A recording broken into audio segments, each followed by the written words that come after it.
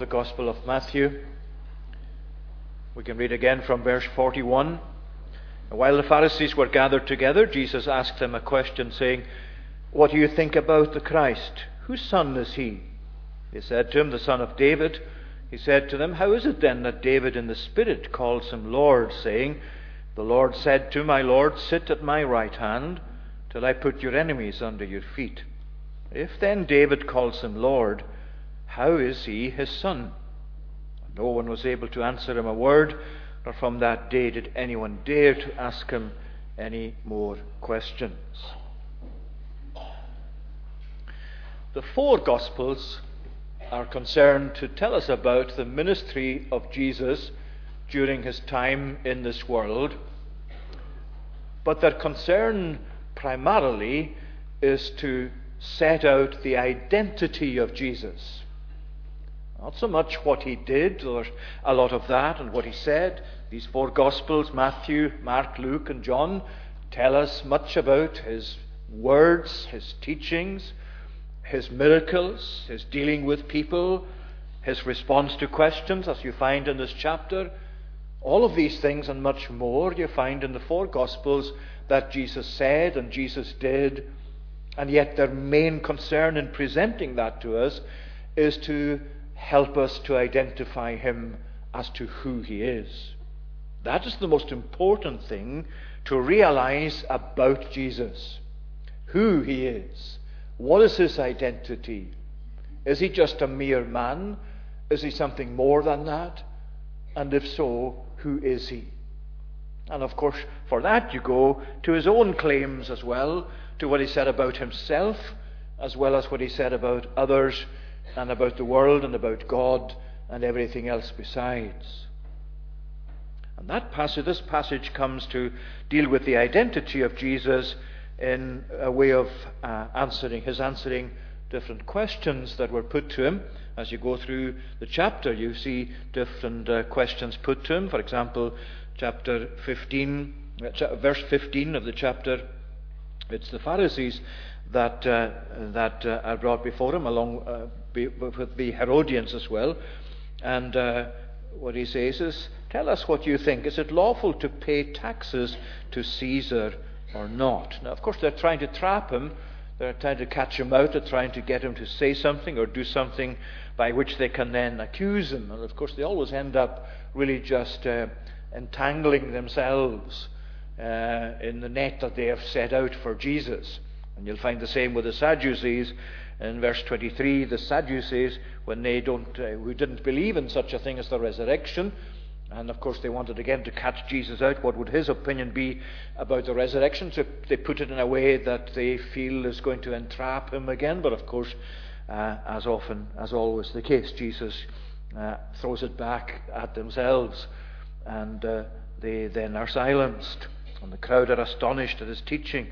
And then you come to this passage here, following again a reference to the Pharisees. So all of these questions that were put to him, and the ways in which they were put as they were designed to catch him out, nevertheless, in his responses to them, Jesus is really setting out his own identities especially. And the Gospel writer here, Matthew, is really concerned to present Jesus to us as the Son of God.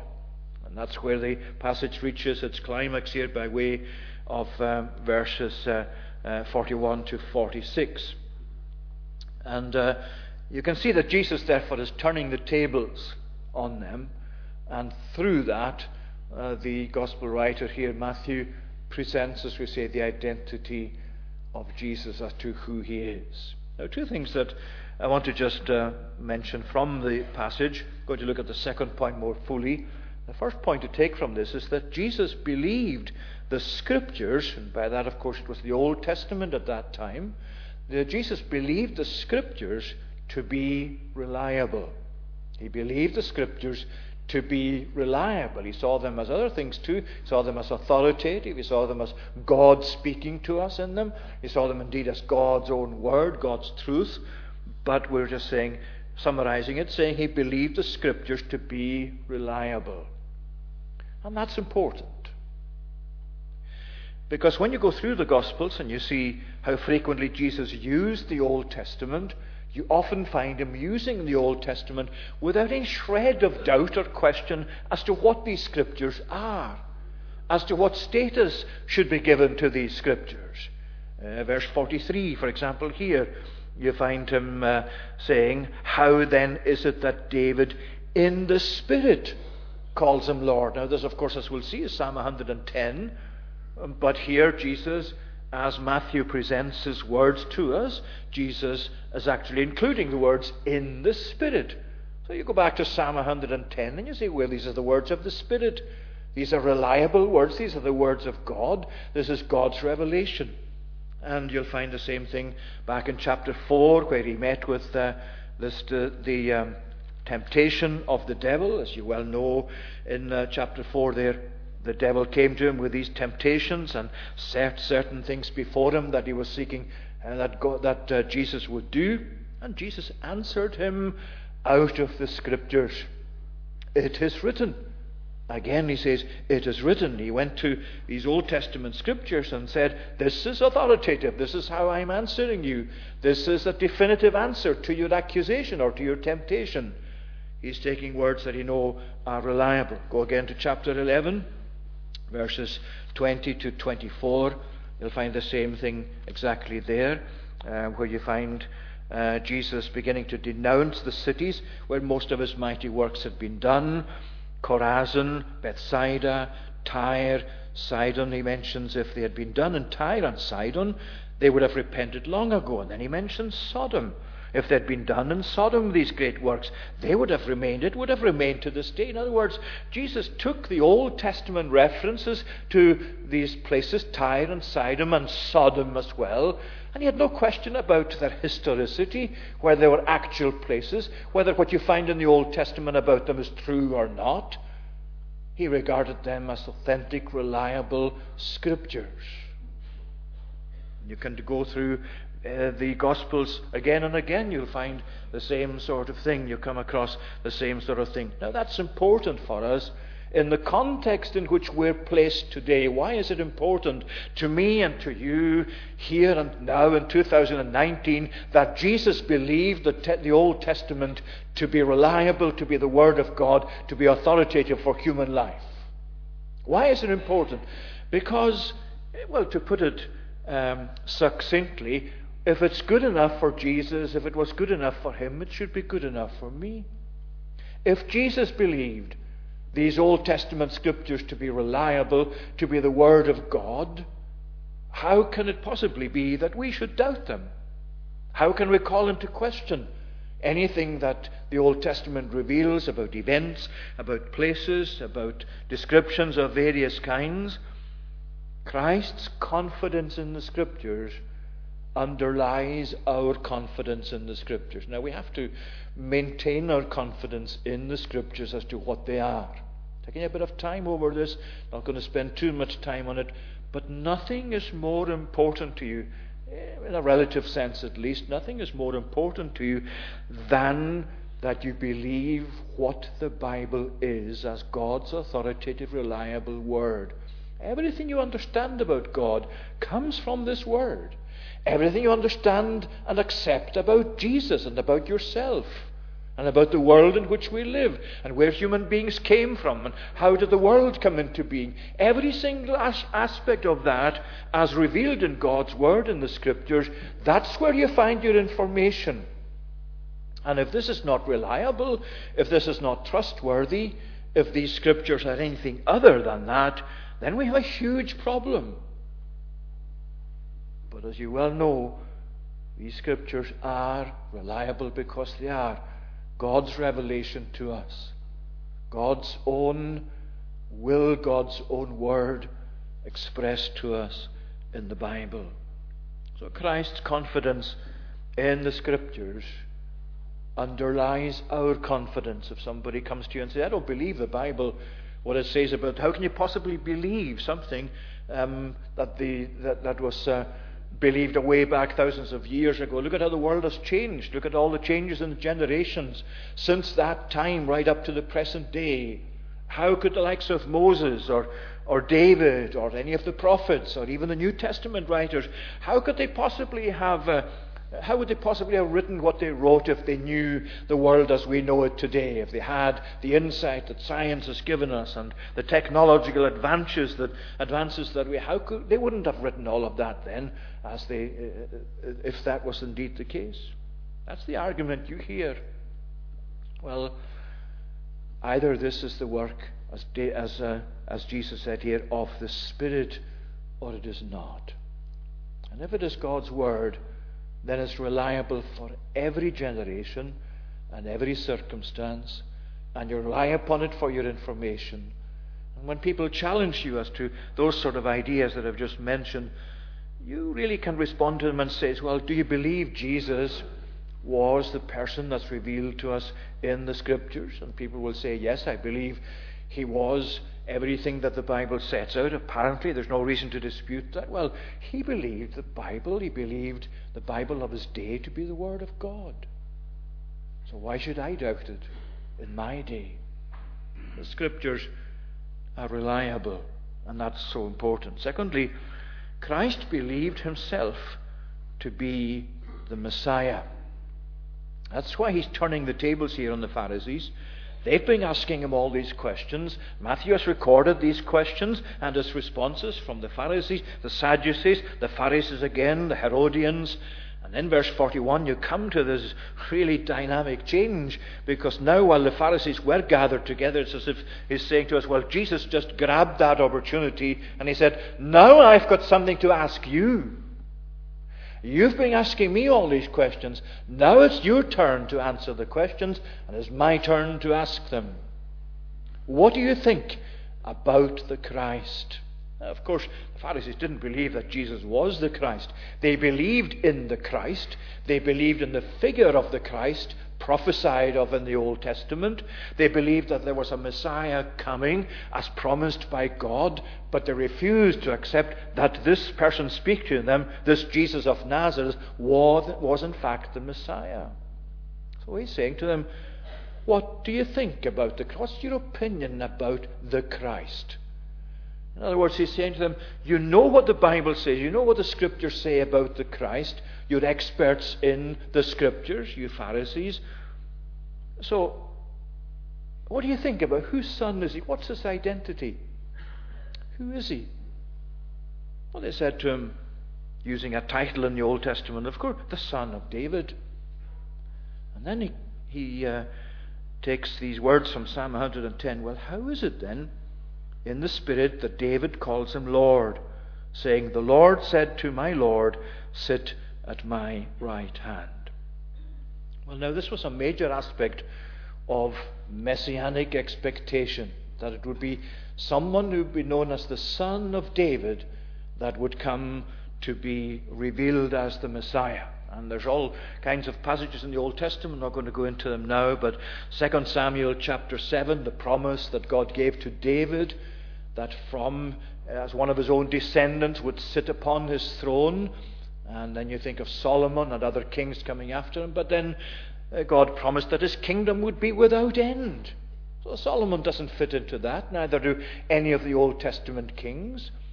And it awaited fulfillment in Christ and in his kingdom, as you find elsewhere too. And remember Ezekiel, chapter 24 of Ezekiel, where there's a denouncement by God of the shepherds, as he called them, these people in Israel, like the priests and some of the prophets as well, that were meant to look after God's people. They were shepherds of God's people, but they weren't acting as shepherds.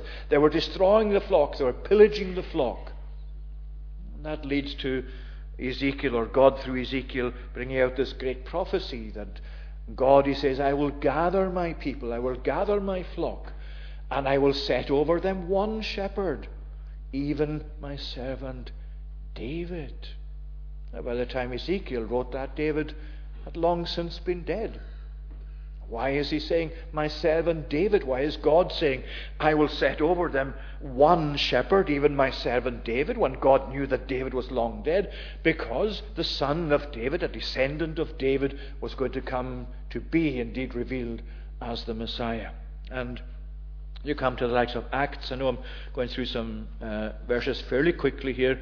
Acts chapter 2. It's a very important passage in regard to this point, where in Acts chapter 2, as the apostles were led by God in the preaching of Christ and his resurrection, Acts chapter 2 and verse 29, you find there that Peter, especially as he's preaching here, is saying, "Brothers, I may say to you with confidence about the patriarch David, that he both died and was buried, and his tomb is with us to this day. Being therefore a prophet, and knowing that God had sworn with an oath to him that he would set one of his descendants on the throne, he foresaw and spoke about the resurrection of the Christ, that he was not abandoned to Hades, nor did his flesh see corruption. This Jesus God raised up, and of that we are all witnesses. Being therefore exalted at the right hand of God, and having received from the Father the promise of the Holy Spirit, he has poured out this," that's the Spirit of God, "that you of yourselves are seeing and hearing. For David did not ascend into the heavens, but he himself says, the Lord said to my Lord, sit at my right hand till I make your enemies your footstool." You see the same passage, Psalm 110, quoted there as in Matthew in the passage we have before us tonight. So, as the son of David, the Messiah was expected to be a descendant of David, and that's what fulfilled in Jesus Christ. But he's not just the son of David, he is, as the passage says, the Lord of David. Now here's something quite remarkable, because as you go back to David's words in Psalm 110, here is what David says, "The Lord said to my Lord, sit at my right hand." Think of David saying that.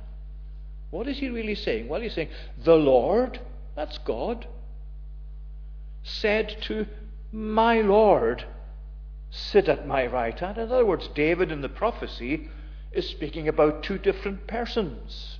He's speaking about God, my Lord, but this other person, he's saying to him, sit at my right hand. The Lord said to my Lord. They're both Lords, but they're not identical persons. How can it be? That's the question that Jesus is asking the Pharisees, who are now flummoxed because they don't know their scriptures the way they thought. How then is, if David calls him Lord, how is he his son? How is the Messiah the Lord of David and the son of David? Well, that can only be so in what happened in the incarnation, the coming of Christ, and that can only be true if the Messiah is himself both God and human at the same time. And of course he is. That's really what's behind the thought of the Lord and Matthew's presentation of it here, that Jesus believed himself to be the Messiah in keeping with these Old Testament prophecies, both being Lord of David and Son of David. And of course, when you come to see how that's set out for you, Romans chapter 1, of course, verse 3, that's David again mentioned there. Paul, a servant of Jesus Christ, called to be an apostle, set apart for the gospel of God, which he promised beforehand through his prophets in the Holy Scriptures, concerning his Son. You notice what that's saying. What is the gospel? What is the heart of the gospel? What's the substance of the gospel? It is the Son of God. Paul is saying, I was set apart by God to the gospel of God as an apostle, but as the gospel concerning his Son, who was descended from David according to the flesh. In other words, in the incarnation, in God taking human nature to himself, and the Son of God coming into this world, he fulfills the prophecy of Psalm 110. And doesn't that demonstrate, I think I mentioned it in prayer, as it came to me in prayer, the remarkable thing that the Bible is, the remarkable thing that Scripture is, when God all of these centuries ago promised something that then came to be fulfilled in the person of Christ. How could any human being actually write Psalm 110, any mere human being, I mean, how could he write Psalm 110 and then that come to be fulfilled after centuries in the extraordinary person of Jesus Christ? Only God could do that. And it demonstrates the divine nature of Scripture itself, divine in the sense of its authorship and its origin. The Lord said to my Lord. Now the New Testament expands on the lordship of Jesus and Christ himself as the Lord when he is the Messiah, when he is Lord as well as Son of David. Let me just mention a few to you. First of all, he says, sit at my right hand. He is the Lord in the sense of being Lord over death. Because sitting at God's right hand is subsequent to his death and subsequent to his resurrection, and following on from what you read of the resurrection and exaltation of Christ. In other words, when you think of the Lord sitting at God's right hand in his exaltation and his session at the right hand of God, what you're finding emphasized there is Christ's triumph over death. He is the Lord of death. He is Lord over death. He arrived by incarnation.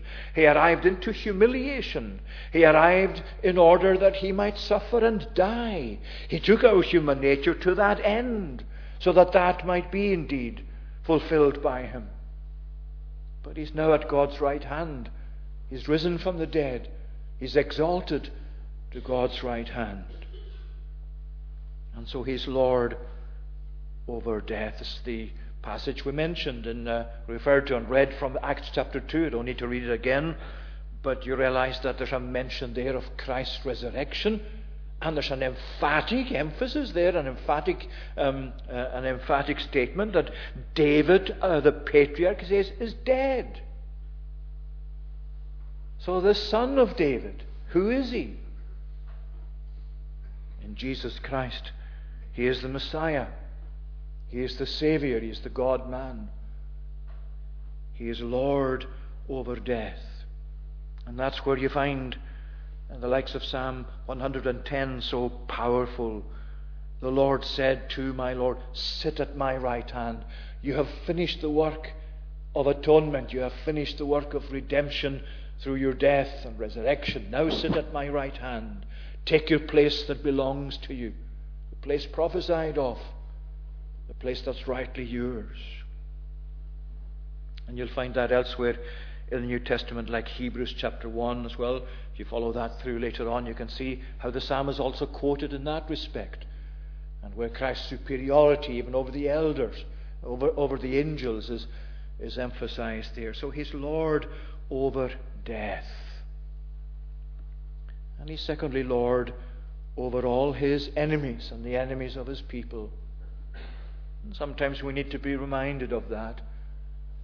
When evil seems to hold sway, when sin seems to be so dominant in our society, when ungodliness seems to be unchecked and so rampant, when the church seems to be so tiny and fragile and impotent, sit at my right hand until I put your enemies under your feet. You see, the victory has already been achieved. Christ has died. Christ has risen from the dead. Christ is sitting at God's right hand. There's only one thing left. What is it? It's to actually come finally to the final surrender of all his enemies. Openly, manifestly, for everything, for everyone and every being to see it. Angels and principalities and powers and human beings. When all of Christ's enemies will bow before him and acknowledge his lordship, not willingly necessarily, but still, never mind, he is still acknowledged as the Lord. Isn't that what Philippians 2 tells us? Everything that you find now in this present order of the world, from now to the end of the world, what is it doing? What is happening? It's moving towards the final surrender of God's enemies. Where Paul in the second chapter of Philippians precisely puts it that way, and it's no accident that he refers to Christ's humiliation and death and exaltation in that as well. These great words that have such a bearing upon our present conduct as well. Have this mind among yourselves, which was also or yours in Christ Jesus, who did not count equality with God a thing to be grasped, but made himself nothing, taking the form of a servant, being born in the likeness of men, and being found in human form, he humbled himself by becoming obedient to the point of death, even the death of the cross. Therefore, God has highly exalted him and bestowed on him the name that is above every name, so that at the name of Jesus every knee should bow, in heaven and on earth and under the earth, and every tongue confess that Jesus is Lord, to the glory of God the Father. What is our gathering here every Lord's Day in worship about? It's a celebration of the Lordship of Christ. It's a celebration that He's Lord over death. It's a celebration that He's Lord over all His enemies. That He has the sway, that He holds sway, that He has the control, that His is the throne, that His is the authority, that His is the greatness, that His is the glory. That's why we worship Him. That's who we worship. That's what the Lord's Day really is about in its essence. It's the day of the Lord. It's the day of the Lord's worship. The day of coming to acknowledge Him as the Lord who sits at the right hand of God. He is the Lord over death. He's Lord over His enemies. We began this morning looking at the book of Ecclesiastes in the Old Testament.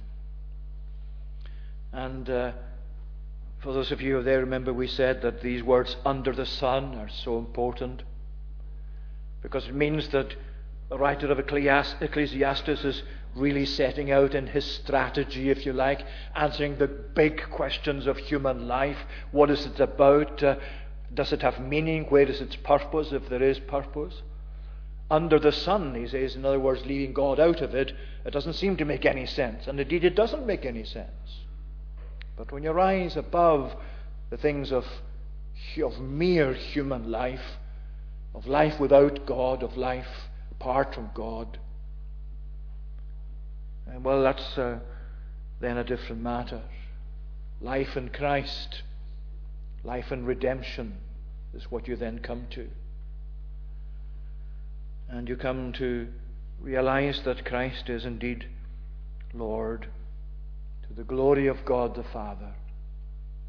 And that's really the search that Ecclesiastes is carrying out. It's answered, if you like, or there are glimpses of it in Ecclesiastes. It's answered in the New Testament in the identity of Christ and who He is and who He is now and what He has done as the Son of David, the Messiah, the Son of God, our Redeemer. He's Lord over death. He's Lord over His enemies. He's also Lord over the Sabbath. I've just mentioned that in chapter 12 and verse 8. You find Jesus mentioning this, where He was accused of doing certain things on the Lord's day. Chapter 12, He was accused, along with the disciples, of going through the cornfields, for example, and taking some of the corn and using that to feed themselves. And that was regarded by the Pharisees especially as a breach of the Sabbath. Of course, they'd made up so many of their own laws in relation to the Sabbath day. Well, here he says, chapter 12 and verse 8. He said, let's just read it from verse 5. Have you not read in the law how on the Sabbath the priests in the temple profane the Sabbath and are guiltless? I tell you, something greater than the temple is here. And if you had known what this means, I desire mercy and not sacrifice, you would not have condemned the guiltless, for the Son of Man is Lord of the Sabbath. You see, the Sabbath, or the Lord's Day as we now call it in the New Testament age, it's governed by His authority. The Lord's Day is what it is because Christ is Lord of it. It's not a human convention. It's not something the church has invented. Sometimes the church has misused it, perhaps, either one way or the other, either being too restrictive or far too open. But it's the Lord's Day. He is Lord over the Sabbath. He is the Lord over this Lord's Day, this 24-hour Lord's Day in which we gather for worship. Who governs this day? The Lord does. Who determines what's right and not right to do on this day? The Lord does. If we add human commandments to it and insist on people keeping them, then we are really interfering with the Lord's authority and with the Lord's wisdom. If we open it up and say it's just like any other day, we're doing the same thing. We're despising the authority of the Lord. We're interfering with the fact that He is Lord of the Sabbath. He's the governor. He's the one who controls it. It's His day. It's for Him and it's about Him. And about His resurrection. That's what we celebrate, as we said, on the Lord's Day. So He's the Lord over death. He's the Lord over His enemies. Sit at my right hand until I put your enemies under your feet. And He's the Lord over this day, over the Sabbath. He's Lord of the Sabbath. And finally, in the way of a question, is He your Lord? Of course He is, ultimately. He is the Lord of each of us here and of all of us here, ultimately, because He's the Lord of everything. But what I mean is He your Lord willingly on your part? Have you welcomed Him into your heart as Lord of your life? Do you have such a relationship with Him as just knows about His Lordship and acknowledges His Lordship from a distance, but haven't yet situated Him on the throne of your heart so that He will occupy that throne for you and govern your life and be your Messiah and be your Redeemer? See, there's no response here to the question that Jesus posed. No one was able to answer Him a word, nor from that day did anyone dare to ask Him any more questions. Well, you see, that's our opportunity. I'm not saying that's the reason why Matthew actually said that and recorded that, but as you look at it there, what it really says to you is, well, you have to put your own answer. You have to put your own name there. You have to put your own response there. How is His Lordship in relation to your life? In relation to how you are tonight and your hopes and your eternity? I'm going to tell you something, a rather amusing story. I don't like jokes, you very well know. In the pulpit, there's no place for jokes, but sometimes humour is not out of place. A story about a bishop, an Episcopal bishop, who was coming to visit a certain parish, and he was going to live with a local priest there for the weekend. And the priest had taken a young lad in to be a servant for the weekend, and he was training him or telling him just what was necessary in terms of protocol on the morning that he would go up with the breakfast to the bishop, who would then be in his bedroom. And he said to the young lad, now you'll knock the door, and you'll not open the door until you hear the bishop inside the door, inside the bedroom, saying something in response. And when you knock the door and the bishop responds, you will say to him, it's the boy here, my Lord. And of course the boy, on the Lord's Day morning, he went up with a tray and the bishop's toast or tea, whatever it was, and he was so excited and he got rather flustered, and he knocked the door, and the bishop responded, said yes, and the boy said, it's the Lord here, my boy. Now, there's no record of what the bishop's response was, but here's the serious point. The day is coming in my life and your life when there will be a knock at the door of your life, and on the other side it'll be the Lord, and He'll be saying, it's the Lord here, my boy, my girl, my man, my woman.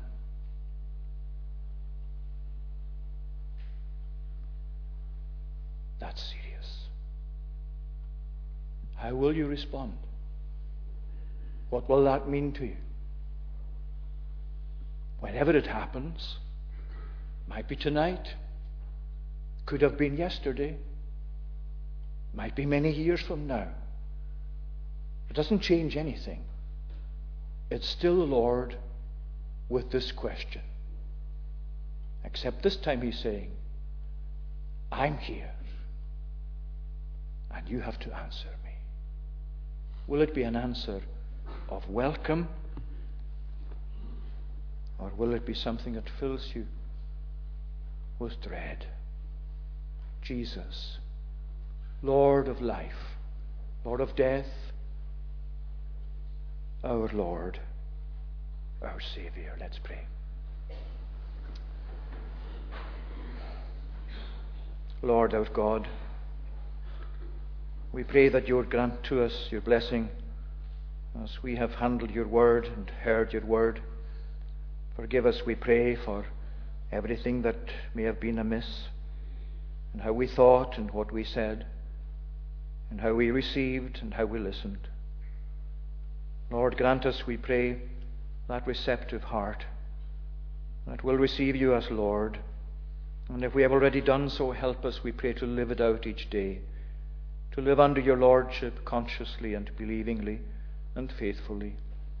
And make us thankful, we pray, for the guidance that you give us, and for every way in which your word is our direction in life. Hear us now, we pray, for Jesus' sake. Amen. Let's conclude now by singing to God's praise in Psalm 22, another messianic psalm, a psalm that we find very often sung during communion time. It sets out very graphically the sufferings of Jesus, the death of Jesus. Then when you come towards the end of the psalm, you find a change in the mood, and you find a wonderful emphasis on the dominion that belongs to the Lord, and how all will come to bow before him, as we've been thinking of this evening. So verse 27, the whole earth will remember him and turn towards the Lord their God. All peoples will bow down to him, the nations of the world abroad. 27 to the end of the psalm.